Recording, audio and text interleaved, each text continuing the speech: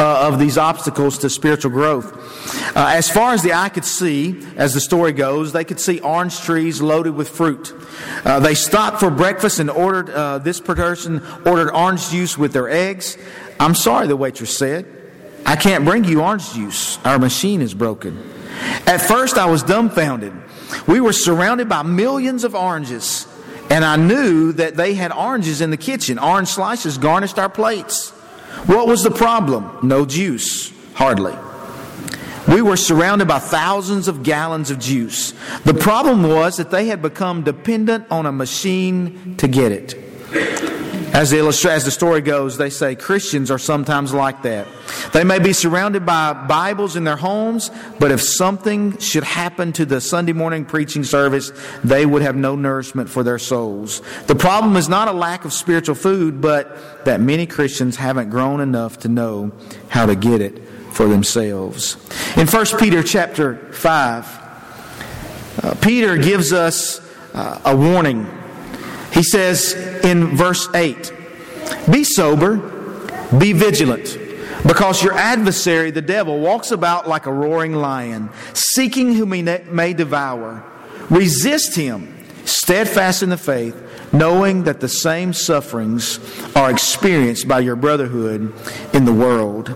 One thing that we can know for certain as we look at Scripture is that as we seek to grow spiritually, who's going to be there? Satan. And Satan's going to be there, and he's going to use every weapon in his arsenal to cause us to trip up, to pull us away from God. He will not stop.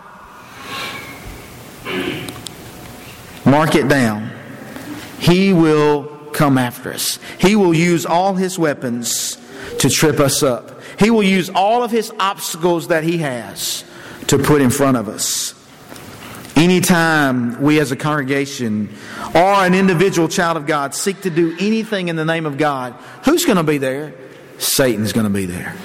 He's going to be there, and he's going to try to distract us and divert us from what our original purpose was. Whether it's a congregation or whether it's individual, you mark it down. Anytime you try to do something for God, Satan's going to be there at some point, setting an obstacle in our way to try to distract us from what we're trying to do.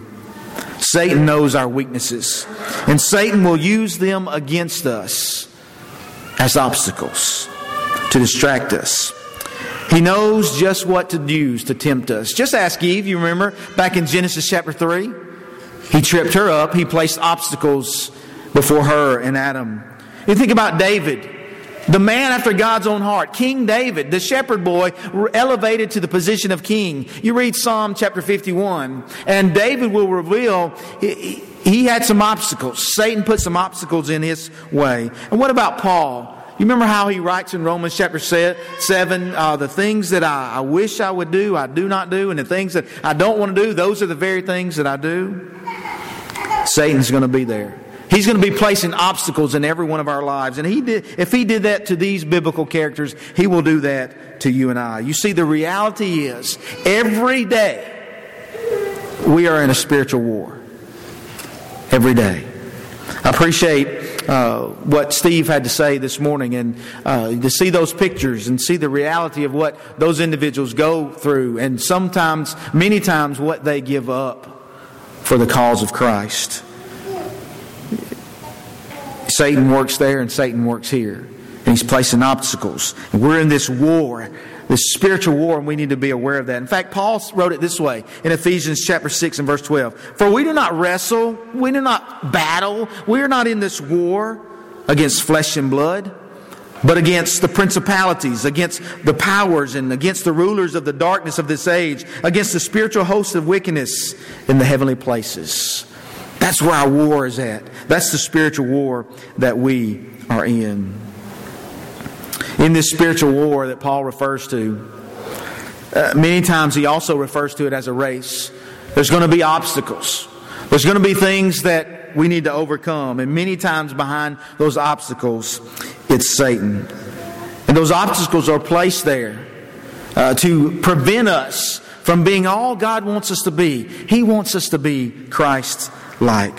And so tonight, let us notice two briefly two major obstacles that get in the way of our spiritual growth.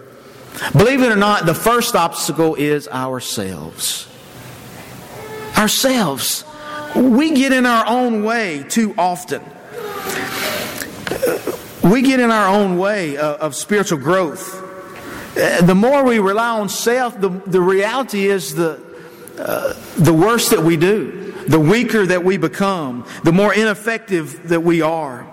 You remember the information that the Lord shared to Gideon in Judges chapter 2 when Gideon was to gather all these soldiers, all this army to go against the Midianites? Do you remember what God did in Judges chapter 7? This is what He said to Gideon.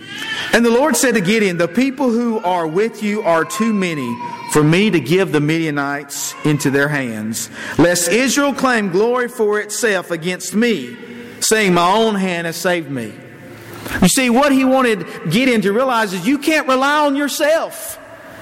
Because yourself can be an obstacle to spiritual growth. Yourself can be an obstacle to doing what God would love to do through you.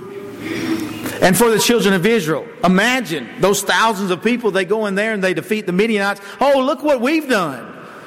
And God tells Gideon, no, you need to whittle it down. You remember what He did? He whittled the number down to 300 soldiers to go against the thousands of the Midianites. And they were able to overcome them through the help of God. So why is it we tend to rely more on ourselves? Maybe it is we're afraid sometimes to step out and learn, to step out and be stretched. I worked with a minister one time who talked about being stretched so we can grow. You got to be stretched so you can grow. Maybe sometimes we're afraid to be stretched and we're afraid to move out of our comfort zone. Maybe it is that we are comfortable in our own situation and we don't want to change. We don't want to do anything different. That can be a hindrance. Maybe we don't want to expend the effort. Well, you've heard the phrase. Maybe you've said it before. I hope not. But you know what? I've done my time. I've put in my time. The reality is, as long as we're alive, as long as we're breathing, as long as we have faith in God, we're servants, no matter our age. In whatever way we can do that.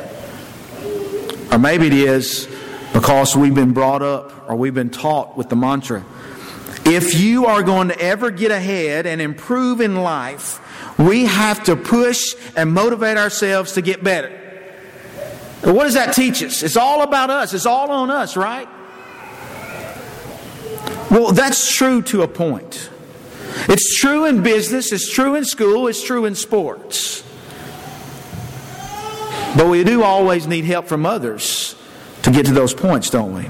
But spiritually speaking, the Bible teaches us that we are to do our part, yes, but not to solely rely on us. As Steve talked about this morning, as others tell stories about the work when they serve God, how they do their part and they're willing and they go, but they go in faith also relying on God to do His part. And that's spiritual growth, that's growing spiritually. And so it's not about relying on ourselves. Maybe these reasons are because we're reluctant to turn ourselves completely over to God for His purposes. Someone said, the more of our will we turn over to God, the more effective we become. One of the greatest gifts God gives us is our will. He gives us the ability to choose the course of action that we take in our lives. Now listen to this. He doesn't demand obedience. He invites it. But when we turn over our will, it actually enables us to accomplish great and wonderful things for His service. Why? Because the hundreds and thousands of people that are being touched in Africa, those that are being touched in America, those that are being touched in all other parts of the world, it's because God's people do their part and rely on God to do His part. And when we do that, great things happen. So how do we turn over our will to God? One thing is we do like Jesus. Jesus, our Lord and Savior, Emmanuel, God in the flesh, His example that He set for those in the New Testament is also the example that He sets for us.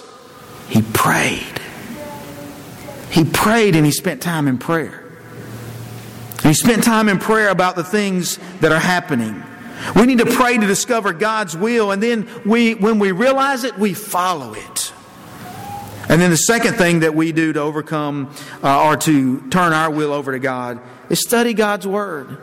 You know, we talk about that, we say that, but in reality it is so very important. God's will for us is primarily found in His Word. But study is more than just reading, isn't it?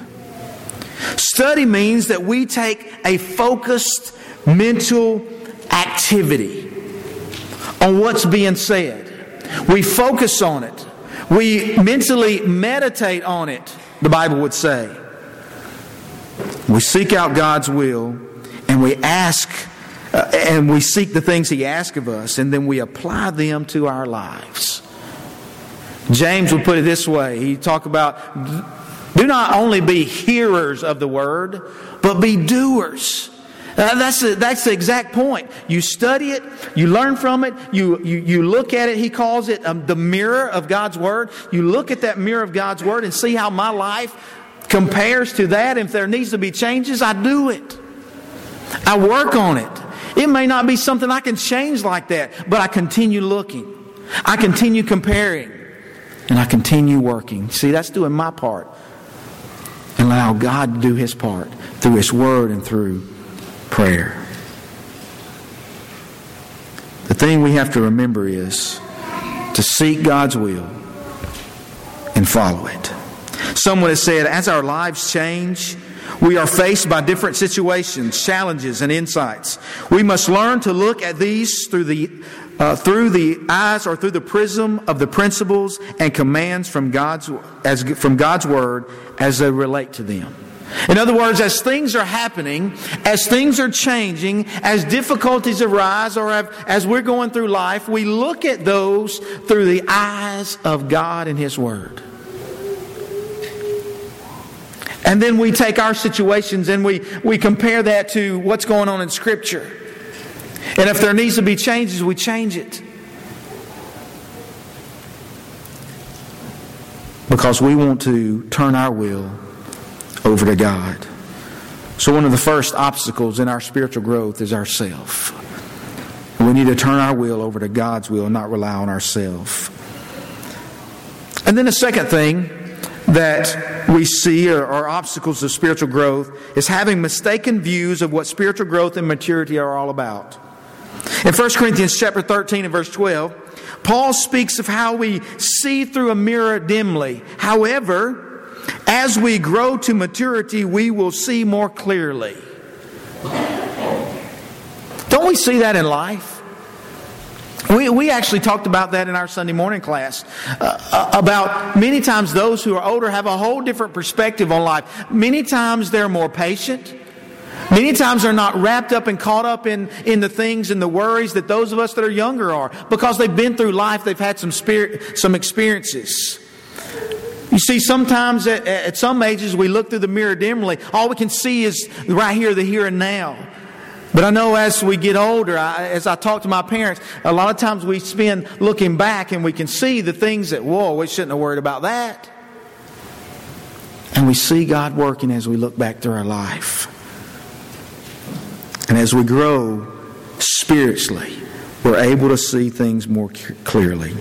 There are several commonly held, spoken or unspoken, mistaken views that prevent us from growing spiritually. One of those is that the belief that God exists to meet my needs.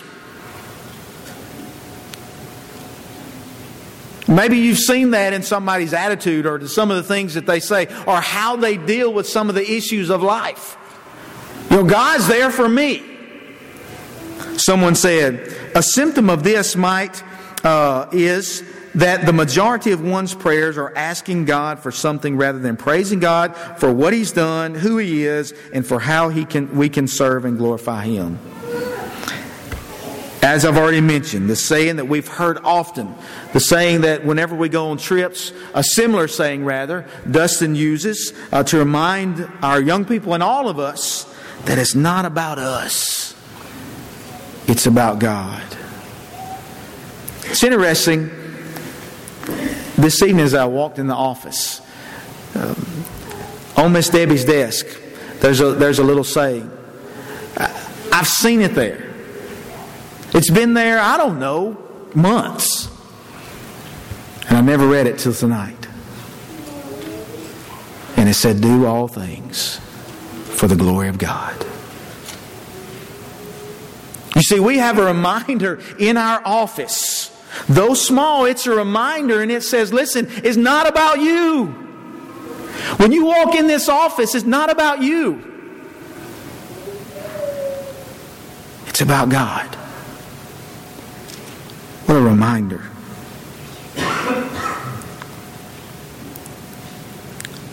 Ecclesiastes chapter 12 reminds us we exist to serve Him. Let us hear the conclusion of the whole matter, Solomon would say. Fear God and keep His commandments, for this is the whole of man. Some versions say this is the whole duty of man. This is what it's about. Solomon, the wisest man in all the world. Wisdom that came from God, by the way. Realize that you just go through life, if you just logically think about life, he says it's useless.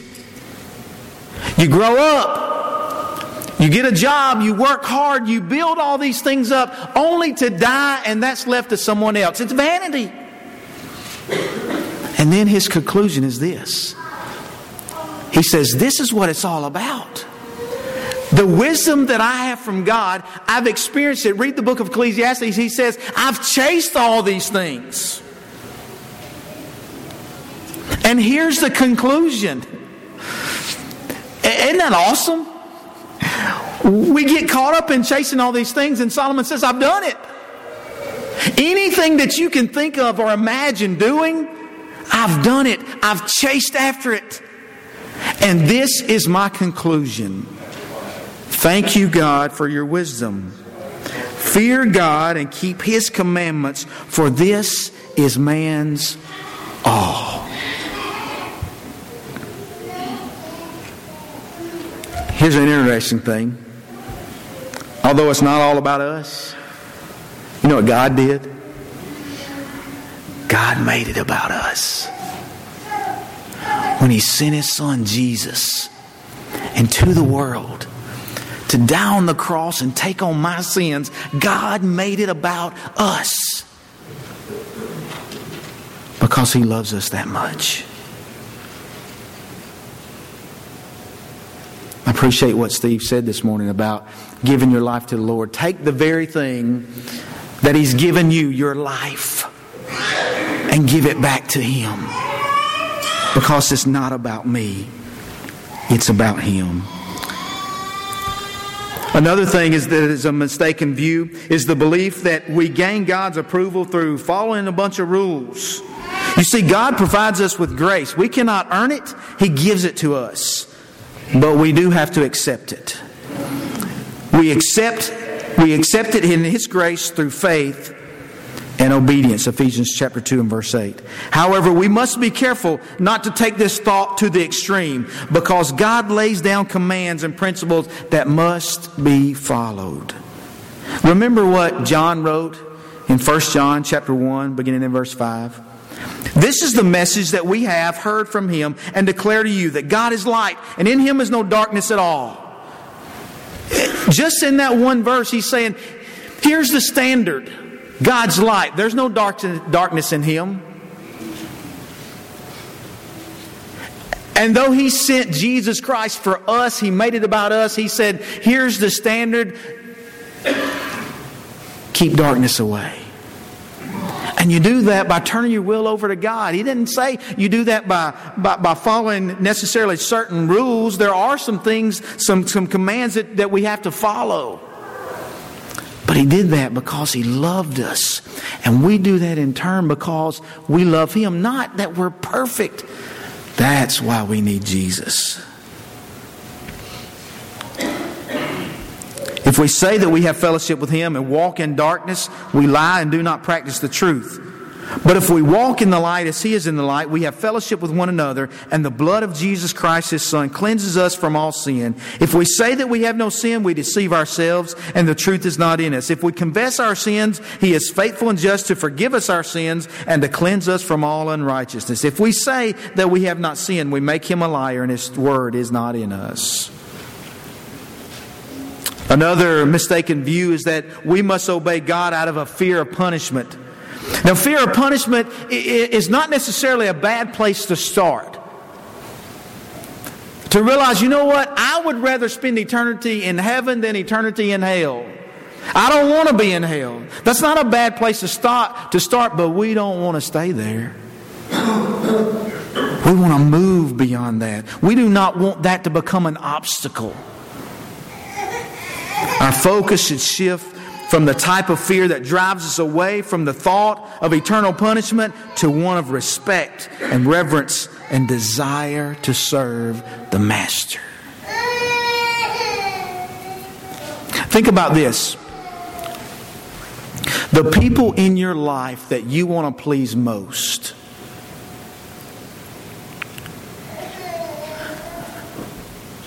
do they take priority, or does pleasing them take priority over everyone else? Sure it does. You see, I've learned one thing, gentlemen, sometimes the hard way. I don't mean this any disrespect from anybody else, but when Miss Greta asked me to do something, guess who's going to get priority? Thank you, Jeffrey. So what about God?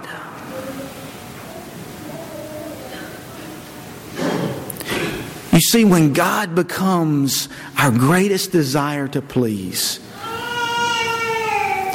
He's going to be top priority.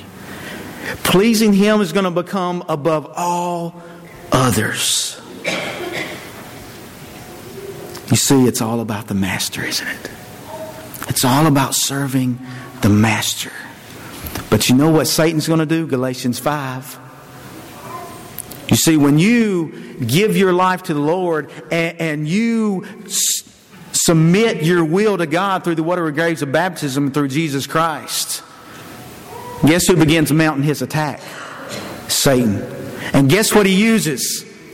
Ourself and the flesh. And the flesh and the spirit are against one another. So it won't be easy. It will not be easy. And that's why we have to remember it's a daily war. It's not just on Sundays. It's a daily war. And every day we are awake. It's all about the Master. You see, we should even hold His name in deepest respect and reverence. We serve Him because of the love He has for us and the love that we have for Him. And as we grow in greater love. Grace, mercy, and forgiveness should lead us to faith, obedience, and action. And a last mistaken view is that as one grows spiritually mature, we somehow are spiritually superior than others. Well, the Pharisees and the Jewish leaders had some difficulty with that, didn't they? You see, part of becoming like Christ is to obey His teachings, which also include humility. Humbling ourselves before God. You see, nothing in the journey leads us to be superior in anything. Because it's not about us, it's all about Jesus. Someone has said, we can also see spiritual superiority as a belief that one's understanding and application of God's Word is better than others. In reality, none of us can stand before God and claim spiritual superiority. Because it's not about us. It's not about our righteousness. It's about righteousness in Jesus Christ. Feeling spiritually superior, he says, is setting ourselves up as the standard, which is a fatal mistake. Because who's the standard? Jesus Christ, and I cannot compare. That's why I need Jesus. Turn your Bibles, if you will, to the book of Luke chapter 18. Luke chapter 18.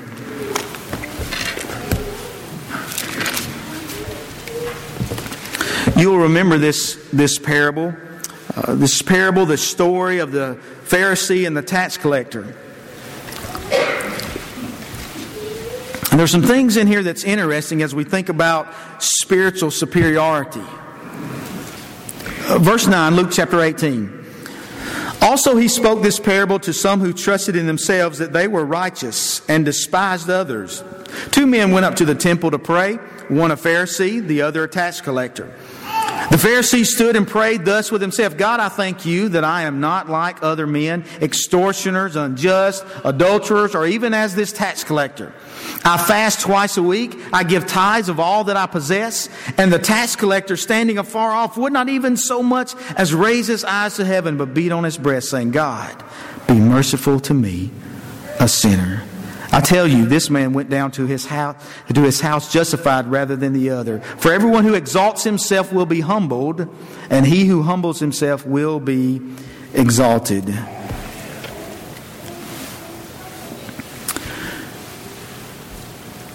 You have 2 individuals, one the Pharisee, one the tax collector. The Pharisee is a religious person. And as he stood on the street corner, out in public, seemingly speaking out loud, talking about how good he was and how good all the things that he's done, his own righteousness. Remember, what's an obstacle to our spiritual growth? Ourself. The flesh. But the tax collector, the Pharisee, in many people's eyes, was held up as someone who was spiritually superior. But the tax collector, he was despised. He was looked down on. You don't want to be like a tax collector. But here's the interesting thing. Did you notice what was recorded in verse 9 of the type people that Jesus is speaking this to? Those that trusted in themselves that they were righteous and they despised others.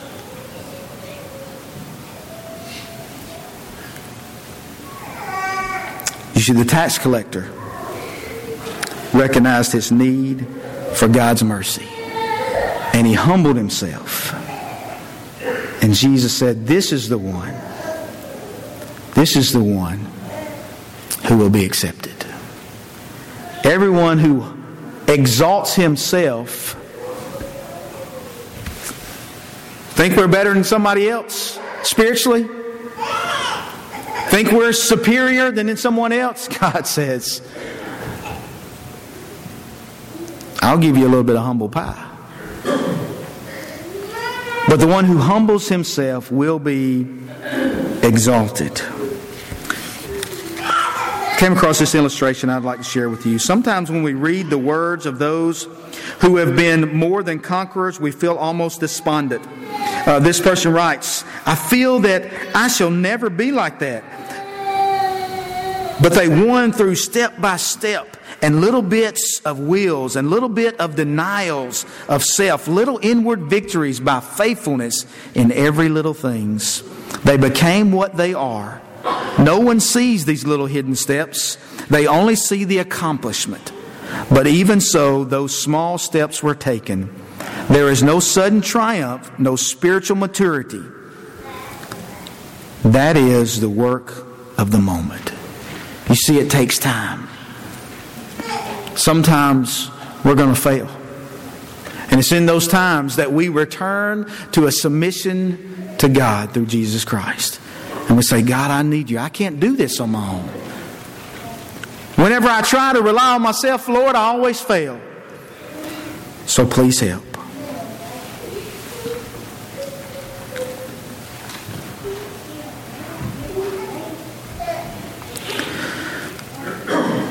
I'm not sure I can pronounce all these names correctly. Lu Chai-kung, who placed second to Van Cliburn in the 1948 Tchaikovsky competition, was imprisoned a year later during the Cultural Revolution in China. During the entire 7 years he was held, he was denied the use of a piano. Soon after his release, however, he was back on tour. Critics wrote in astonishment that his musicianship was better than ever. How did you do this, they said. You had no chance to practice for 7 years. And he said this, I did practice every day. I rehearsed every piece I had ever played, note by note, in my mind. Every day. He didn't let some of those physical obstacles keep him from what he enjoyed doing. We may have physical obstacles. You know, we can look at work. We can look at school. We can look at on the sports field in the sports arena, and we can say, you know what, I can't do that. And sometimes we take that mentality in our spiritual lives and say, you know what, I can't do that. You know, I can't do what I used to be able to do. Well, here's our challenge for us tonight. Do not let those obstacles, do not let the obstacle of self keep you from serving and keep you from growing. Life changes, doesn't it? Every day. But the Bible says Jesus Christ is the same yesterday, today, and forever. Amen? Forever. Be careful of the obstacles of spiritual growth. They are there. Peter says, be sober. Be vigilant. Be aware. Do not let your guard down, because the devil, he's there waiting to trip you up. Tonight, have you had some obstacles in your life that's kept you from serving the Lord like you would like to do? Maybe you want us to pray with you. And we want you to know we stand here not ready to condemn you, but ready to say, you know what? I'm there with you. Let's work together. Let's encourage together. Let's build each other up together. Maybe you're just here and you need to rededicate your life to the Lord. Maybe you're here and you've never given your life to the Lord. You've never turned your will over to Almighty God through faith and obedience to Him through Jesus Christ and dying and giving yourself, your life back to the Lord. We'd love to assist you in that tonight. We'd love to help you any way we can. We stand here willing, ready, with arms open and our hearts open and ready to lift you up in prayer. As together we stand and sing.